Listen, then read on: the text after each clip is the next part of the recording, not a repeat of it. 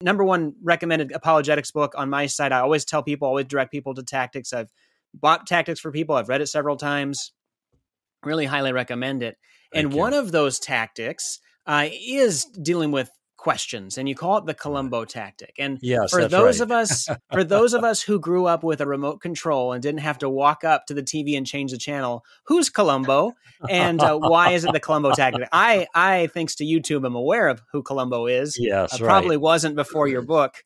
Yes, that's an interesting way you put it. Walk up and change the channel. That's true. Those were the days, right? And but Columbo is a TV character. He's iconic. In fact, he's the number one TV icon of all time, more memorable even than Lucy. And people are saying, "Who's Lucy?" Well, never mind. Lieutenant Columbo was engaging because he was a murder detective that would come on the crime scene and look like he was bumbling and didn't know what he was doing and always scratching his head and thinking, I don't know, there's something about this thing that bothers me, kind of thing. And but he'd ask questions. And then he'd ask questions first to gather information. But then when he gets an idea of who the bad guy is, he starts asking more particular questions relative to his suspicions, but he's not letting on. Okay, so he's under the radar the whole time until he's gathered all of his information, then he can make his final point. Okay, now this question asking approach is the heart of the game plan. Some remember it as the Socratic method that goes back 2,400 years, Socrates. But I think Columbo is a more fun way of characterizing it. That's why I call it the Columbo tactic. And this is the game plan. And all the other tactics are meant in the tactics book to serve that game plan. And there's a lot of reasons why I think the game plan is so effective. Using questions. So you're not just using the method of Columbo, but you're also kind of assuming his unassuming approach, his calm, relaxed, scratching the head. This confuses me. Help me out here, kind of thing. And because we want to come in a relaxed way, in a certain sense, under the radar. We don't want to alarm people. We don't want to, of course, make them feel like we're tricking them. But at the same time, we are trying to get them to think more carefully about the views they have that are faulty, that are flawed, that are contrary to what the truth is. And so if we know where the flaws are, then we can begin asking questions pertaining to the flaws. And that's actually the third step of the Columbo method or the game plan, is using questions to make a point.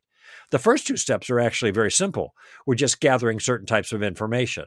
We're trying to understand what the person's view is. That's the first step. And a model question would be, what do you mean by that? Or some variation. And the second step is just to figure out why they believe what they believe. I call it reversing the burden of proof. And some form of the question, well, how did you come to that conclusion? Now, Clay, you know this from reading the book, but those first two steps are like radically simple. I mean, anybody can do this. You can be a brand new Christian and you're just being a student of the other person's views. But there's real value in using questions to for those first two steps. For one, questions are dialogical. They allow you to interact with the other person. You're asking questions to gain information from about their view or the reasons for it. You're not fighting them.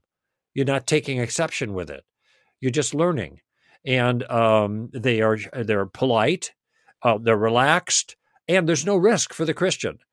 If I were an atheist, if you were an atheist, and Clay, all I wanted to do is figure out what were the details of your convictions and the reasons that you held them. Obviously, I'm not pushing my view in any sense on you. So there's no grounds for objection by you as an atheist, and there's nothing for me to prove. Right. At that stage. Okay. But here's the key, and you know this from using the tactical game plan. Even if you just are asking what they believe and why they believe it, it's amazing how much progress you can make to get a person thinking about their own view in a way they didn't think before. I call that putting a stone in their shoe, right? It's just annoying them in a good way, right? And, I never thought of, I think, and the reason is when you ask people what they mean, what their view is about or whatever, a lot of times when they're forced to articulate it carefully, they stumble around because they haven't thought through it well. And if you ask them the reasons for it, they stumble around because they haven't thought through it well. And then this makes them wonder, well, maybe my view is not as good as I thought. Right. And by the way, if I can get them wondering that, I'm done. I'm satisfied. This is what I call gardening as opposed to worrying about the harvesting. I'm satisfied. So I'm just trying to put a stone in their shoe. And those first two questions do that. But the third use of Columbo, using question to make a point, is really the thrust of the street smarts approach.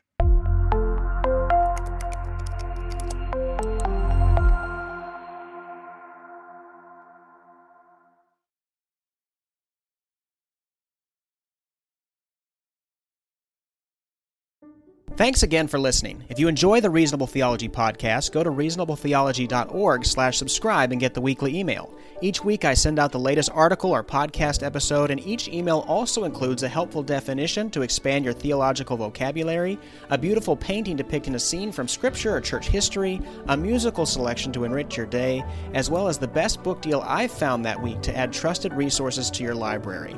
Try it out at reasonabletheology.org/subscribe.